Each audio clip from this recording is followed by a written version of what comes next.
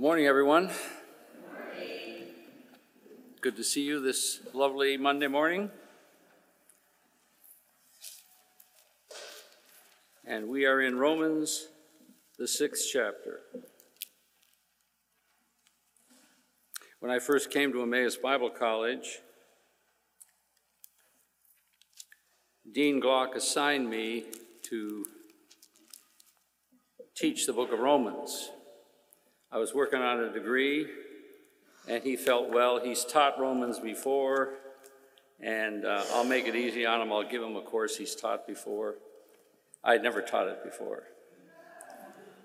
And Dr. Fish protested. He said, well, I was promised that I would get Romans next.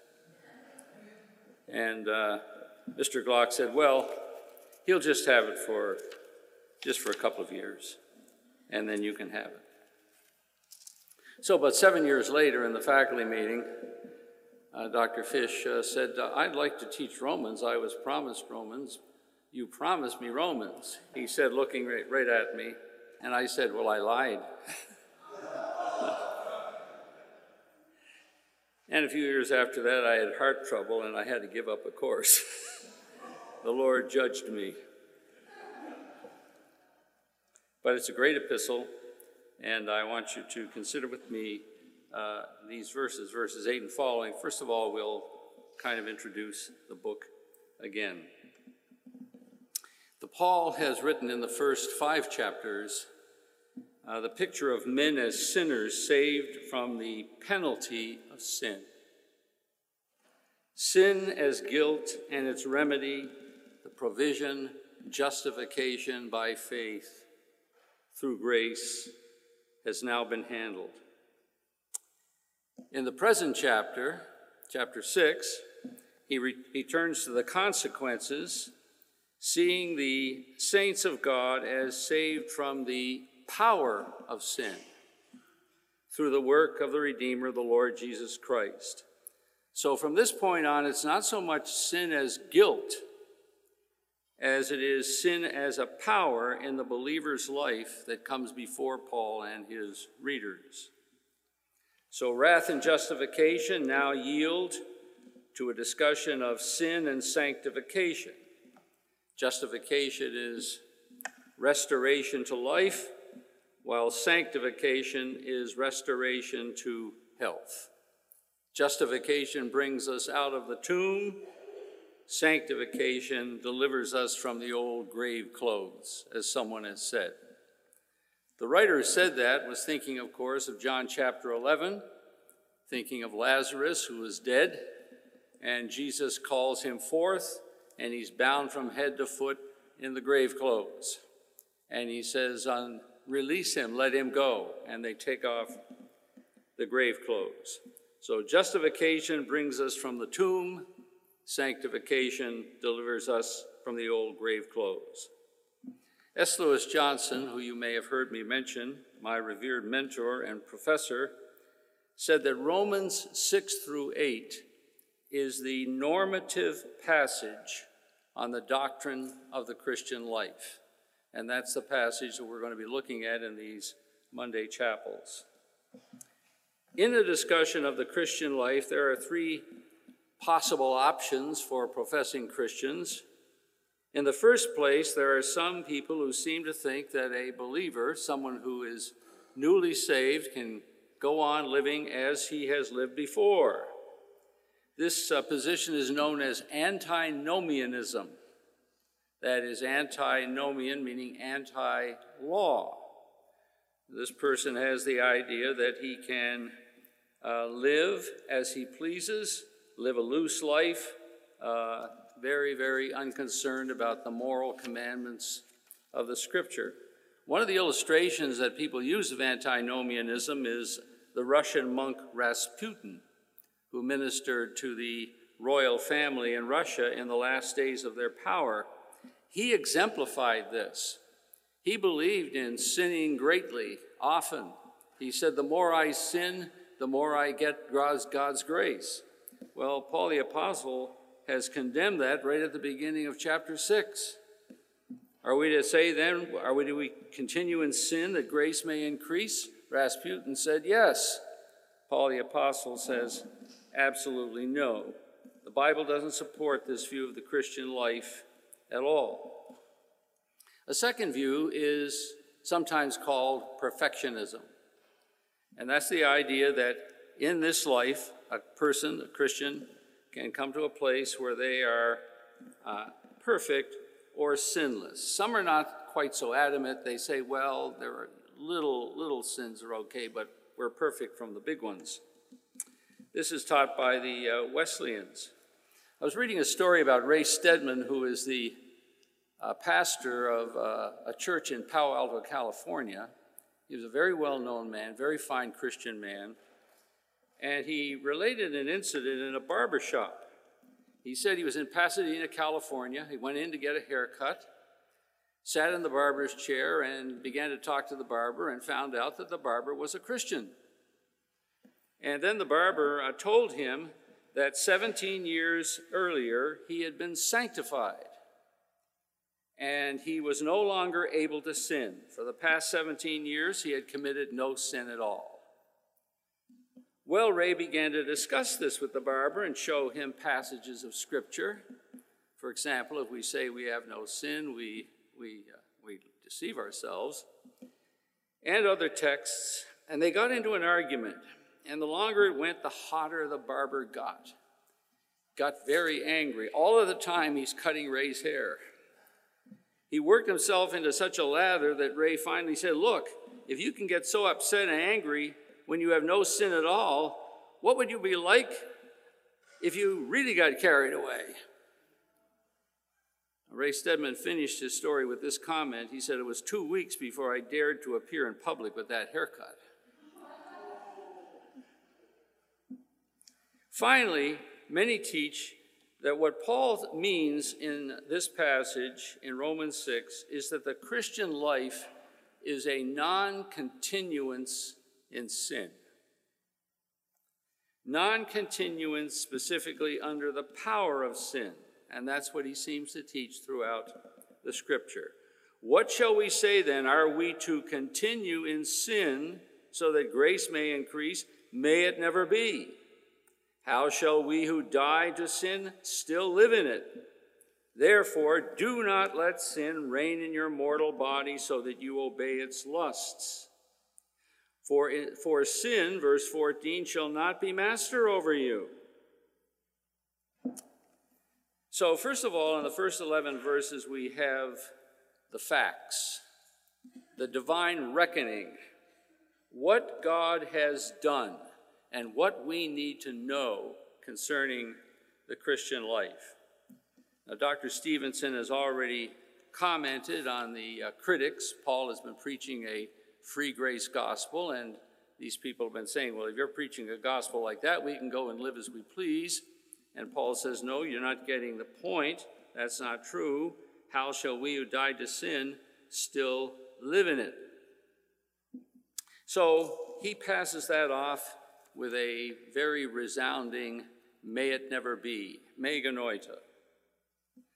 Paul next answers the question by a statement of the believer's death to sin in the death of Christ. How shall we who died to sin still live in it? The believer's death to sin is out of harmony with living in sin.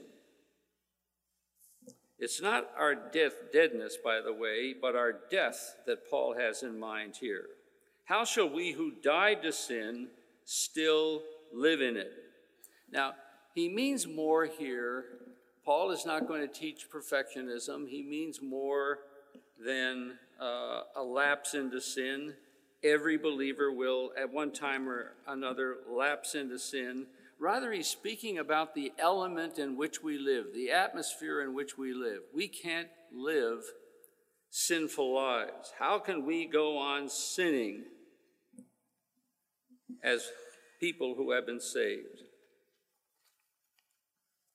What Paul is saying then is very important. He means the believer cannot, in light of what has happened to him, go on living in sin. And of course, he goes on now to make this comparison with the Lord Jesus Christ. The Lord Jesus Christ died. He died to sin. That is, he died bearing the punishment that we deserved for our sins. And he uses the metaphor of baptism. Someone asks the question, when Paul speaks of baptism here, is he speaking of spirit baptism or is he speaking of water baptism? Actually, Paul would not understand that question. Paul says in Ephesians, there is one baptism. It is the baptism of the Spirit, symbolized by immersion in water. And it's a wonderful symbol of the death, burial, and resurrection of the Lord Jesus Christ. The Lord Jesus Christ died. We died with him. When he was buried in the tomb of Joseph of Arimathea, we were buried in the tomb of Joseph of Arimathea. When he rose from the dead, we rose to newness of life. We are united to Christ by this baptism of the Spirit, joined to him. Union with Christ is in back of all of this. And it means that we cannot indulge ourselves in sin. A few years ago, I attended my brother Steve's funeral, and there was a man there at the funeral. I've known him. We were little boys together. And since his late teens, he has lived a gay lifestyle. When I met him at the funeral, he was in his 60s, still practicing that lifestyle. Now, to be truthful, he is a warm, good-humored, charming man. We went out and had a bite to eat together, and I recalled our childhood in our little evangelical assembly in Nova Scotia. I asked him if he was still a professing Christian, and he said, oh, yes, he still was a professing Christian. Paul the Apostle would say, you cannot die to sin, as it were, and continue sinning. So he gives us this significant argument about baptism. We have been baptized, and in our mediator, our representative, the Lord Jesus Christ, we hung there with him, we're buried with him, and we have been raised with him. Therefore, we have been buried with him through baptism into death, so that Christ was raised from the dead through the glory of God the Father, so we might walk in newness of life. Chrysostom, the famous golden-mouthed preacher from Constantinople, said, if then you died in your baptism, stay dead. Good advice. He kind of comes to the key of all this in verses 5 and 6. For if we have been united with him in the likeness of his death, certainly we shall also be in the likeness of his resurrection. Knowing this, that our old self was crucified with him in order that our body of sin might be made inoperative, so that we would no longer be slaves to sin. He talks here about the old man, King James Version, the old self. Well, what exactly does this mean? Well, John Stott uses the illustration of a man named John Jones. It's an older John Jones, and he says that John Jones' life can be divided in two. There is John Jones before he was saved, John Jones after he was saved. The old man is not the old sin nature. It's not my lower self. It's my former self. And now I am a new person in Christ, a new man in Christ. The old man was crucified. By the way, we also know that indwelling sin still remains. Paul says the old man is dead, but he also says that we have indwelling sin. How do we know this is true, this wonderful union with Christ that is accomplished by the Holy Spirit of God in baptizing us, Jesus actually baptizing us with his Spirit, joining us to the body of Christ, symbolized by our immersion in water. So, this union with Christ is an objective fact. And in these opening verses, Paul wants us to know the facts. Something has happened. Dr. Martin Lloyd-Jones says this is non-experiential. It's not based on my feelings. How then do I know it's true? Well, it's because God's word says it's true. This is a decision God has made regarding you. He has identified you with his Son. Feelings come, feelings go, feelings are deceiving. My warrant is the word of God. None else is worth believing. Martin Luther was asked, "Do you feel your sins have been forgiven?" He said, "No, but I am sure of it, as there is a God in heaven." So our biographies are written in 2 volumes. There's the unsaved me, and there is the new me.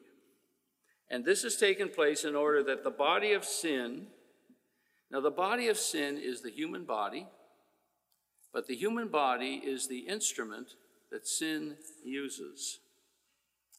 It's the instrument of indwelling sin.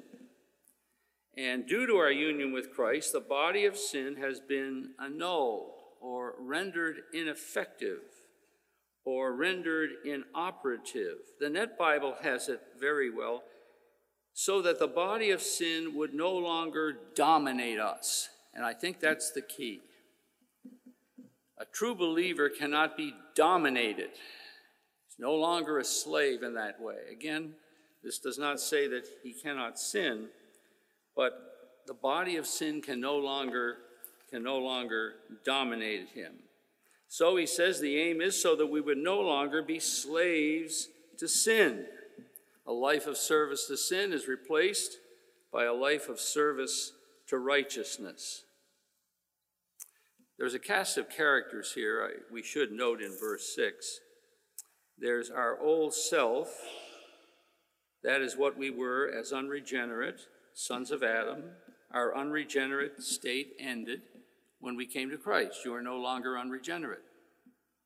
The body of sin, that's the physical body as the seat or instrument of indwelling sin.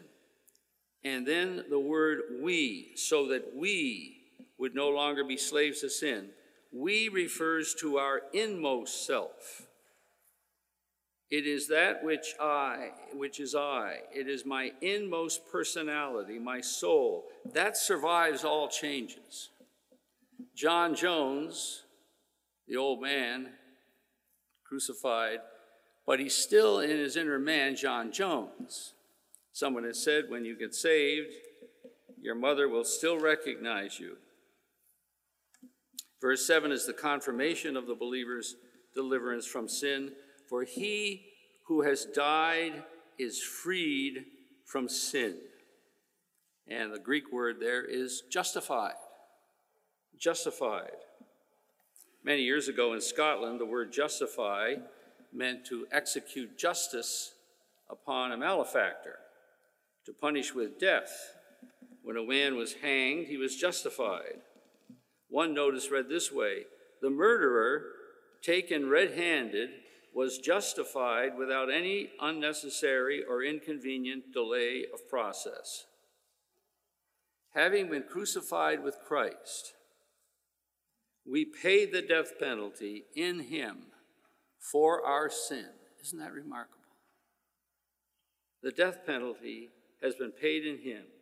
We've been delivered from that penalty. The lesson of Christ's resurrection, verses 8 through 10. Verse 8, if we have died with Christ, we believe that we shall live with him. The word if does not suggest a question here. It's assumed true. If it's true that we have died with Christ, Paul is speaking here now judicially, remember. This is God's judgment as he looks down at us when we become believers. If it's true that we have died with Christ, by God's determination we have died with him, it follows, therefore, we have been raised with him and now live with him. The Christian's present life is to be a life with Christ. And by the way, you'll notice in verse 8 that the future tense is used. He's earlier suggested a present newness of life. The future tense here implies that the present newness of life is a foretaste of the life with Christ in glory. Verse 9, knowing that Christ, having been raised from the dead, is never to die again. Christ's death is not like the death of Lazarus in John chapter 11. Lazarus was raised from the dead, but succumbed sometime later, probably grew to have a ripe old age. But Jesus' resurrection is what we would call the final eschatological resurrection. He's the first fruits of that final resurrection. Death no longer is master over him. Verse 10, the death he died to sin once for all, but the life he lives to God. What does it mean, again, that Christ died to sin? Well, it cannot mean that he died to sin in the sense that he's been living a sinful life and he's now stopped living that kind of life. What is actually meant here by dying to sin has to be understood, but about Christ, what Paul says elsewhere. The death he died was for the wages of the sin of others. John Stott, I think, is right here. The death that Jesus died was the wages of sin, our sin. He paid its penalty. He accepted its reward. He did it once for all. In verse 11, there's a break in the outline, the believer's reckoning. Okay, we know the facts now of our union with Christ. We know that the penalty has been paid. We have died with Christ. We have been buried with him. The old man is dead. And with verse 11, there is a transition. Even so. So in the first 10 verses, we have the facts, what God has done in Christ. Now we are exhorted to count on this. We've told you the truth. Now you need to reckon it to be so. He calls on them to consider yourselves to be dead to sin, but alive to God in Christ Jesus. They have come to the end of the old life. The debt has been paid. A new life has begun. A life of deliverance from the dominion of sin. That's the key, the dominion of sin. We have a new standing, a new life, and we are free from the penalty of guilt. The word reckon here, or consider in my edition, reckon in the King James Version, or count in the NIV, or regard in the Revised English Bible, it's kind of a command, an exhortation. You know the facts, now you must believe the facts. It doesn't mean pretending. Rather, it's a deliberate and sober judgment on the basis of the facts of the gospel events, what God has done in Christ, his death, burial, and resurrection. Recognize that the truth of the gospel means that you are dead to sin and alive to God in Christ Jesus. In other words, we're to count upon this definite break with sin that occurred in their salvation and the new freedom they possess from the guilt and the penalty of sin. One of the Swiss commentators is Frederick Godet. He says, Paul's counsel here differs from naturalistic morality The moralist says, become what you aspire to be. Paul, on the other hand, says to the believer, become what you already are in Christ. In Christ Jesus. What a wonderful, wonderful expression. So we need to see Christ's risen life as our true life, to see us living in him. And this in Christ expression, union in Christ, is God's decision. It's not a mystical thing. We are in Christ. God accepts Christ's death as having died for us and his risen life as being lived for us.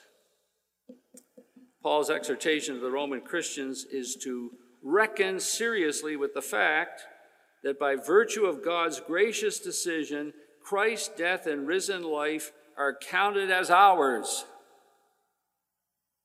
It's wonderful. In verses 12 and 13, we have the believers yielding, a call to consecration. At this point, listening to Paul, someone might say, Paul, aren't we human? Don't we live in a world that is full of lust and evil desires? Aren't we sinful after all? Someone else might say, since God has graciously determined our secure status, can't we go on living just not being bothered by all of this? Verse 12, if such questions were being asked the apostle, they came to the wrong conclusions. Verse 12 begins with a therefore, and what Paul's follows is Paul's inference based on the preceding verses. Therefore, do not let sin reign in your mortal body so that you obey its lusts. This is the idea running through this passage. Sin does not have dominion. Sin must not reign over our daily lives. It must not reign over our mortal bodies. He mentions our mortal bodies, the bodies that are going to die. He specifically mentions the lusts. Those are the grave clothes, carried over from our former Adamic lifestyle. They're the habits of sin learned in our unconverted days. There needs to be a change. Do not go on presenting the members of your body as instruments of unrighteousness. The Christian life, in many ways, is a paradox. The believer has died to sin, but still lives with it.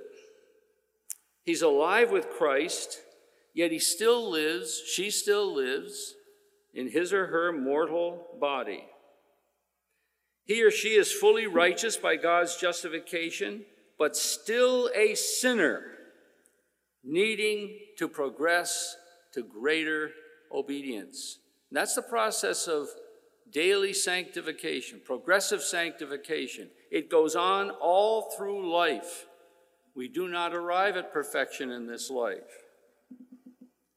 The truth, says James Boyce, is this: sin is not dead in Christians, even in the most mature and devout Christians, but rather is something always to be struggled with. Do not go on presenting the members of your bodies to sin as instruments of unrighteousness. Why are we told that? Why are we told not to go on presenting the members of our bodies to sin as instruments of unrighteousness if, in fact, we don't have that tendency? We have that tendency. Sin gets a hold on us through the members of our body: our eyes, our minds, our feet, our hands, our tongues, our sexual organs. We are in a fight, and we rebel against the reign of sin. The verb to present in verse 13, that's used twice, the first occurrence is a present imperative used with a negative. Stop presenting, stop yielding. Evidently, some were yielding. The second instance is an aorist that's used positively. It speaks of a decisive end, a decisive act, an act of dedication.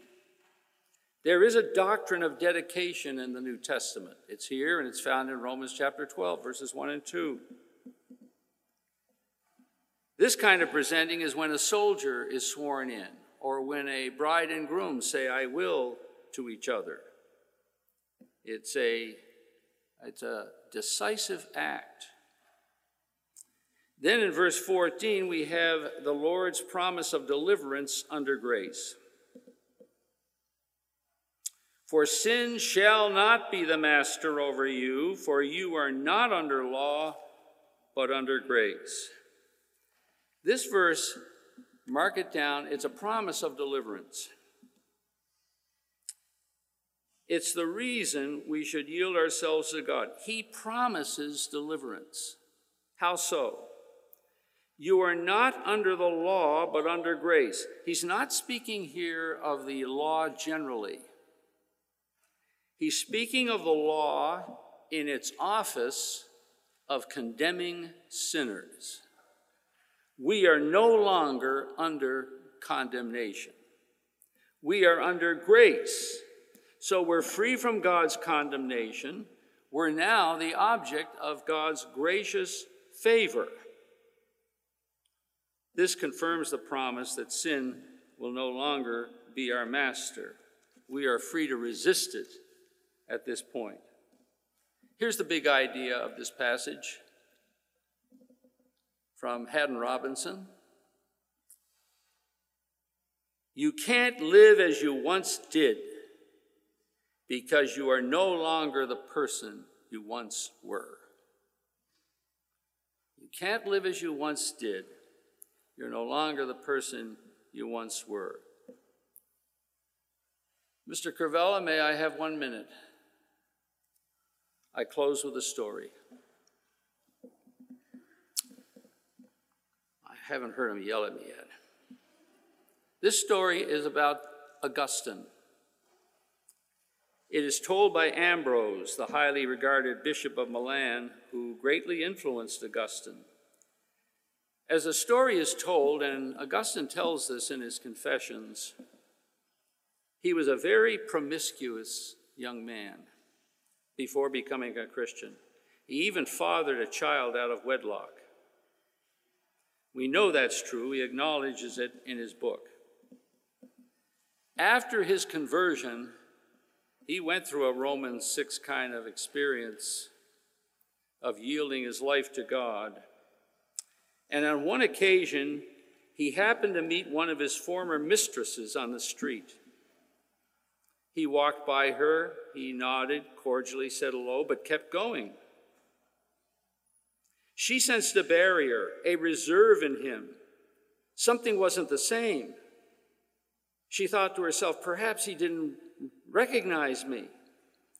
So she called out, "Augustine, it is I." He turned around. "I know," he said, "but it is not I. That is, not I as I once was."